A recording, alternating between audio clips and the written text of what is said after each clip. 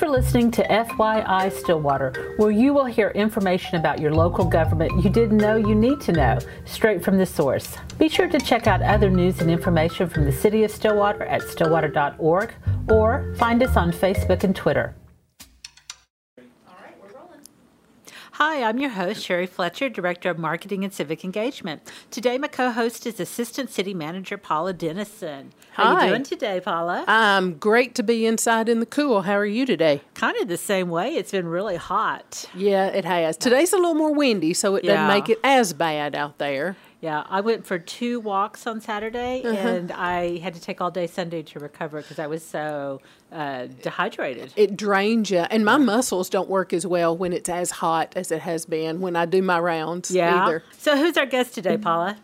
Today, we have the Stillwater Chief of Police, Jeff Watts, with us as our guest today, and he has been quite busy in the last couple of weeks. It's been a lot of, it's been a kind of a weird time in general, but the pandemic kind of got kicked off the front pages with the George Floyd arrest and the subsequent protest, and the topic kind of keeps continuing, and it's a conversation that's not ended yet. So it'd be really great to have some insight from the Chief of Police. Yes, yeah, it will, and he can definitely give it to us, I'm sure. I do have a couple of basic facts from our PD Facebook page. Share some basic facts, Paula. I would love to. So the first is the handle is @Stillwater Police, which if you do not like it or follow it, then you're outnumbered because we have over 18,000 people that like the @Stillwater Police Facebook page. And it's a fun site. I mean, there's a lot of good information, but there's also some sassy information, like National Donut Day was donuts on a barbell. The donuts were the weights, weren't they? They'd been working it for it all year. It was cute. I really liked it. Another one, the post on June 1st was a message from Jeff, our guest today, the Chief of Police, about the upcoming Black Lives Matter protest. That one post reached more than 52,000 people, and more than 23,000 people reacted overwhelmingly positive by liking or sharing it. Yeah, that was a big number. So it was a topic that people really are interested in. Well, welcome, Jeff. You're a return guest. You've been here before. I remember last time we talked about your ponytail. I think that's... Yes. Thank you for having me back. Yes, last time we talked about the rat tail. Yeah, you were supposed to bring me a picture, and I don't think I've seen it yet. Yes, probably for good cause. That's something you can't unsee. You can't unsee. Awesome. Well, you know how we began it. We're going to do a lightning round, and we're going to ask you some random but revealing questions. Are you ready? I'm ready. Okay, so you've kind of given this away. You must have cheated and looked at my list. Jeff, are you a good dancer? Oh, Lord, no. It would be one of those things, again, you could not unsee. You don't want to see me on the dance floor, I can assure you of that. Well, you know, there's just a few of us in here. You could demonstrate for us how it's not video. Poorly you dance. Yeah, it's not video. Oh. I'm afraid the squeals and the screaming and the running like your hair was on fire would be a giveaway. Okay, so we've established she's not a good dancer, but I'm not really convinced. No, me either. Yeah. Okay, next. What is your best scar story? Ooh, that could be a good one. Oh, wow. So when I was probably a young teenager, maybe 13, my sister and I were out riding bikes, and she crashed, and I was laughing at her, and while I was laughing at her, the chain came off of my bike, and I flipped it and scarred my knee pretty good. So it was payback for me picking on my little sister. Oh, that is... way it ends up working out. And most scar stories, they're siblings anyway. Yeah. Just about everyone I've ever heard. I got one more for you if you're ready. And this was not on Sherry's list. Uh-oh, here we go. All right. What is your favorite lake activity?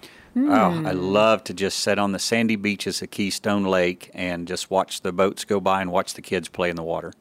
Is that your downtime? That is my downtime. When was the last time you got to do that? Saturday, while you all were enduring the heat that you were just talking about. Yeah, it was pretty I hot. was enjoying the lake and a shade and watching my kids play in the water. You could have picked me up on the way down the road. I know, but I You like could to have just done hang it. out on the lake and watch the kids. And most people want to go boating and move around, and I like to that's my lazy time. Yeah, it's kind of mine too. I could do that too. So, Well, it's good to have it, though. Yeah. You've got to have some downtime. especially in the atmosphere we're in now, like we've Yes. been, pushing our way through this pandemic. And then we had this incident in Minnesota with the George Floyd arrest. It's been in all of the news. It's really affecting. At first, it was larger cities were protesting, and it really did trickle down to the smaller cities, including Stillwater. Jeff, could you maybe give us some thoughts on your perspective of that arrest, and what your thoughts are there, and what we need to take away from that? Well, I think like 99.9% of U.S. law enforcement, when we watched that arrest, we were just as offended, horrified, appalled as every other American. That is not how we treat anyone we come into contact with, whether they're a citizen or not. It doesn't matter. We treat everyone the same, fairly and equally. But, we all took an oath, and the badge to us is more than just a piece of metal on our chest. It's a symbol. It's a symbol of trust. It's a symbol of protecting and serving our communities, and it's a symbol that we all hold very dear to our hearts. And to see someone violate that trust and violate that symbol of what we represent, it's really, really hard. And it's been hard on every officer who comes to work every day and does the right thing and takes care of people, to see someone abuse that authority and literally take a man's life. Because it was very hard to look at. But then you start seeing all the posts. It's like, oh, well, that's a legitimate way to arrest somebody. That's a legitimate hold position. So, it was a lot of stuff that I was kind of curious about. Is that something that is on the books that you can do? Well, it all depends on the situation. There's a lot of talk out there about use of force continuums, and, if the person you're in contact with does A, you do B, they do B, you do C, and it's never quite that simple. Anybody who's been in a street brawl or has fought for their life knows that there are things that occur that aren't on the books, that aren't taught in a classroom, because you cannot what if every scenario. If a situation calls for deadly force, the first thing a person thinks of is the officer using his gun. But deadly force is any deadly force. If your life is in imminent danger of death and you decide to use your car to protect you, or whatever you can get your hands on, deadly force is deadly force. And, when it comes to use of force, if you're fighting somebody and you're down on the ground and you're fighting for your life, you may hit them in some place you were never taught to hit them, but that is part of the event. So we don't teach to put your knee and smash someone's neck, but in the heat of the moment, in the battle, so to speak, it could happen. But once things are under control, there's no need to continue that use of force. You de-escalate appropriate with the situation.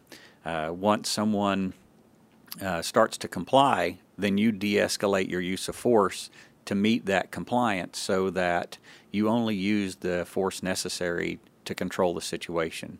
And what we saw in George Floyd's arrest was a completely de-escalated situation. However, you still had an officer who kept his knee on Mr. Floyd's neck for almost 9 minutes, and so there was absolutely no call for that. Yeah, it was hard to watch. It was seriously hard to watch. But it has resulted in a lot of conversation as well about, the Black Lives Matter movement has really taken off. There's been a lot of protests throughout the country. Last week, we even had a protest here in front of City Hall, specifically in front of the police department, from the Black Lives Matter group, and it was a very peaceful protest. And Jeff, if you would like to elaborate some on that protest itself and what all we were able to accomplish together with the protesters. Yeah, absolutely. I thought things just could not have went any better. There was a lot of passionate speakers, a very engaged crowd, and we were all there for the same common goal. We were all there to ensure that we start some of these conversations that seem to have been lost over the last few years. As we kind of started this year, the coronavirus showed up and kind of sidetracked everybody, but I think this event kind of brought us back to some of the more important things we need to focus on, which are these concerns that there is unfair treatment of certain members of our community. Late in 2019, we had another event where there was concerns that the Hispanic community was being targeted, and we opened up our lines of communication during that event and tried to reach out to the community, and we offered opportunities for members of the Hispanic community to meet with leaders to talk about their concerns, and things just kind of lost their speed. But this kind of reminded us of the importance of continuing those conversations. And Emily Croft, who was kind of the spearhead of getting this event up and running, we met with her prior to the protest, and it was a really positive conversation. And what we took away from that was we all have the same desires, is to ensure that our community knows that we're here to take care of them, to treat them fairly, no matter the color of their skin, their ethnicity, where they're from. It doesn't matter. We want them all to feel that they are just as important as the person next to them. And, I think this protest, one of the things that I was most impressed about was just our citizens. You had a lot of professional protesters, is what I'll call them, who come in from out of town. I talked to several that had traveled more than 4 hours just to be here for the protest. But our local citizens showed up, and they showed up with an open heart to listen to what's going on, so that they were more aware of the concerns of the community and kind of, taking that initial step to make changes in themselves as well.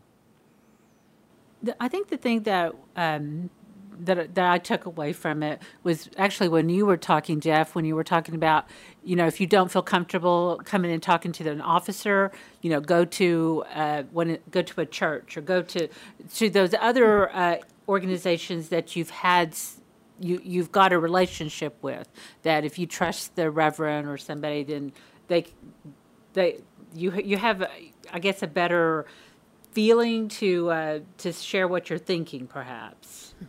Yeah, we want our folks, our community members, to feel comfortable coming in and talking to us, but we understand that sometimes it can be intimidating going to a police department where you feel like maybe you were treated unfairly.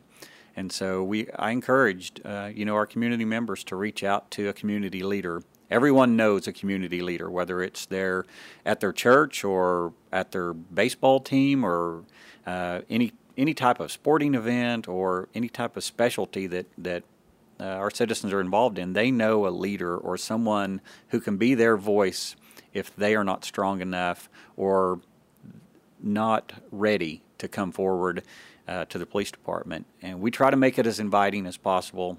I will say that since the conversation that we had during the protest of how open our doors are and how willing we are to work with our citizens, I've had a lot of folks reach out to me. And it's been very positive interaction, and I look forward to where we go from here.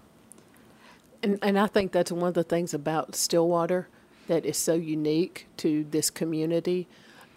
We're small enough yet large enough to have protest, but during the protest, we know whether it's police department and community leaders or ministerial association and alliance or, any of those. And they were all out there. They were all out there, and there's so many relationships already established that it's not I'm going to throw you out on a limb, ministerial association.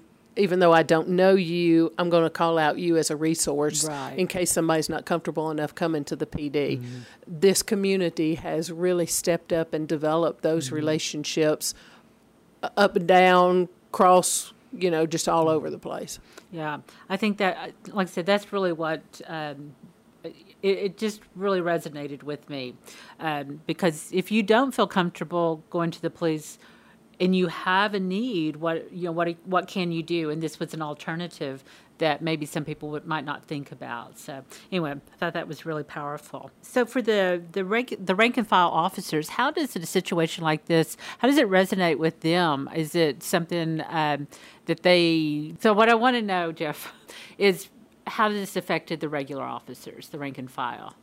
I think it adds a level of stress beyond the daily stress they encounter.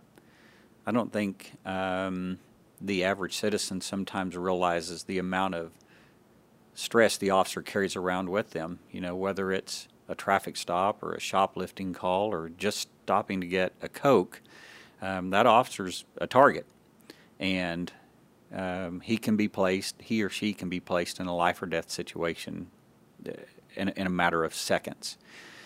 When you add in the concerns that there's a lot of individuals in our society who look at the officer as part of a systemic racism problem, that makes them a bigger target. That makes it easier to devalue that officer as a human and just see them as a agent of the government or a person of oppression, and it is not the case. So the officer is much more aware of what's going on around them, and I believe it makes them much less likely to engage certain members of the community for fear of how that will be viewed by somebody who's videotaping them with a cell phone or trying to aggravate the situation. And so it does create a lot of tension that wasn't there before or had subsided and now has flourished again. The officers of the Stillwater Police Department, they have some of the highest ethics of any individuals I've ever worked with.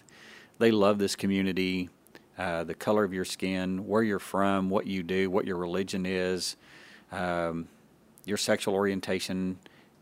All they care about is taking care of you.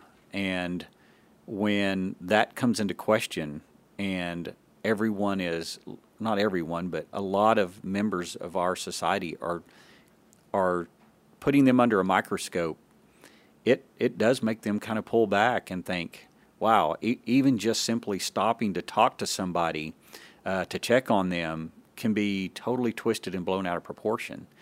So they can have the best of intentions, but what somebody posts on social media can be so twisted that it causes them to have a lot of anxiety and stress that they weren't dealing with before, and frankly, it's really unfair to them. So it's a movement that we do need to talk about. I think as a city, you start making sure that you're looking at policies that maybe you didn't think about previously. That is it affecting people of color in a different way that maybe you've not looked at? I heard him in conversations with the young lady that organized the protest talk about how selective the Stillwater Police Department is in the folks that they hire. So, Jeff, could you elaborate just a little? Yeah, I think a lot of people look at our hiring process and think, they're just filling spots. The first guy or gal that comes in that meets the minimum requirements, we're going to hire them and put them out on the street with little to no training and expect them to provide the most professional police services available to our community, and that is, nothing could be further from the truth. Our selection process I would say, is one of the most rigorous selection processes you will find at any law enforcement agency in the United States. A great example of that is during our last hiring process, we had 6 openings. We had almost 140 candidates that were selected to test. That's not the number of applications we received. It was far more than that.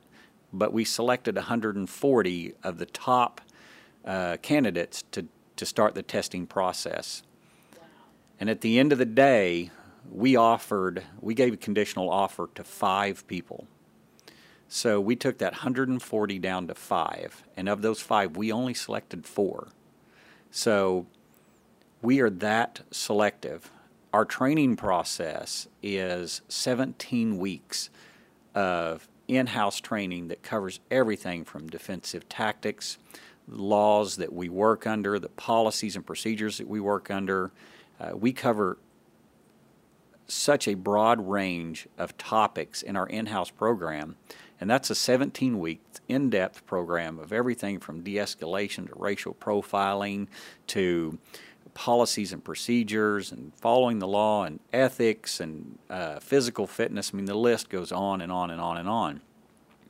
If the new officer hasn't been to the CLEAT training, which is the Basic Law Enforcement Academy for Oklahoma, that's another 15 weeks of intensive training they receive. Then they come back here for a 17-week field training program where they are with a senior trainer who evaluates everything they do every day for 17 weeks. They are under another microscope to ensure that they treat the public fair, to make sure that they understand the ordinances and the laws, that they understand where they're going, that their driving behaviors are correct. So the whole process from the time we hire someone till the time they become a solo officer is almost a year. And that whole entire time they're being evaluated every day. And then they're on probation for a full 18 months. So if that officer is not meeting our rigorous standards, then they can be dismissed because we only want the top performers. We only want the folks that are going to represent the city as professionals out there representing the Stillwater Police Department and the city of Stillwater. And Sherry, the reason I ask that is because all of the national news here lately about some considerations to defund police departments and other very extreme actions to be taken. So I thought that would be a good explanation of, you can talk have all these conversations, but here's the facts about Stillwater, Oklahoma, because Stillwater, Oklahoma is very unique in many of the things we do and how we are. So that was a good piece of information for Jeff to provide to us. Yeah, because there is a lot of conversation of taking very drastic steps just in society as a whole. Right. And these conversations do need to be had, but get all your facts. May not be, we really need to look at what we're doing. So anyway, I think was really interesting, Jeff. And, I would like to also invite you back and maybe bring an officer with you the next time and we can continue this conversation. Yeah, I think that would be great. If you look around our police department, you will see that we're a very diverse culture ourselves. And so I think it would be good to hear different perspectives from the officers. The one thing I'll add before we kind of close up is Sir Robert Peel, who is considered the father of law enforcement, kind of developed our founding principles in 1829. And one of those founding principles was, community trust. And I think we've done a great job here of developing that. We have a lot of support from our community. But when we start talking about defunding the police or disbanding the police, Sir Robert Peel put it best when he said that police exist so that we don't have to have a military occupation for law and order. And I think that's something that we've lost sight of as a society. If you defund the police or you remove the police, you now have to have some type of law and order, and it's either vigilante justice or military occupation. Those are your two options. Yeah, that is something to think about for sure. And it is interesting that that is like the conversations that are being had right now, So, yes, lots to think about. So, yes, we are definitely going to have you back, and we'll bring an officer or two with you the next time. So thank you so much, Jeff, and hope you get to spend a little more time at the lake. All right, thank you. All right.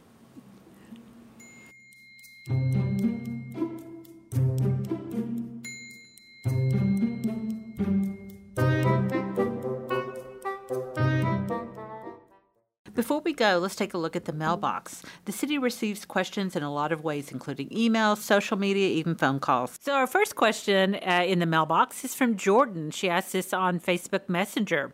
Does the city require permits for garage sales, and are there any regulations about where I can put the garage sale signs? Paula, this is a really good question. We get asked quite a bit. We do quite a bit, especially this time of year. Permits are not required for garage sales, so that's an easy. Okay. Signs, you do need permits for them depending on the size, but the small yard signs, with the permission of the owner of the property that you're going to put the sign in, you can put the sign there. But if you put it there and do not get their permission, they have the right to remove it. Second part of that, do not put signs along the highway on state highways, which is 177 and Highway 51. So that's you got 6th Street and 6th Perkins Street, Road. Perkins Road, and then you got that little bit of Richmond Road from Perkins over to Washington by Lakeview Golf Course, Lakeside, and then north on North Washington, Boomer. It's got a number of So if people are putting, names. stapling their garage sale signs at the intersection of 6th and Perkins, it's just going to get removed. It is going to get removed, yes, and will not be returned to you. So don't waste your money or your time or your energy on putting it up there. Find not on a highway and on somebody's private property and get their permission. All right, that's good advice. Second question today, Jeannie asked about the city pool and splash pad openings. So we're still in the middle of a pandemic, and there's still emergency proclamations and state regulations. And what do you know on this, Paula? The city pool is going to remain closed this year. It is run and managed by the YMCA, but they have agreed with us to keep it closed this year. The splash pads, they are open. We are reevaluating those in case there's a rebound or a surge in the virus. We're going to have to take another look at it. But for right now, the splash pads are open. We just encourage everybody to maintain as much social distancing as you possibly can at the splash pads. Especially when your toddlers are running around. Yes, touching everything. Right. Well, I'm glad the splash pad's open because I walk out at Boomer, and sometimes just walking through that mist is all I need in this heat.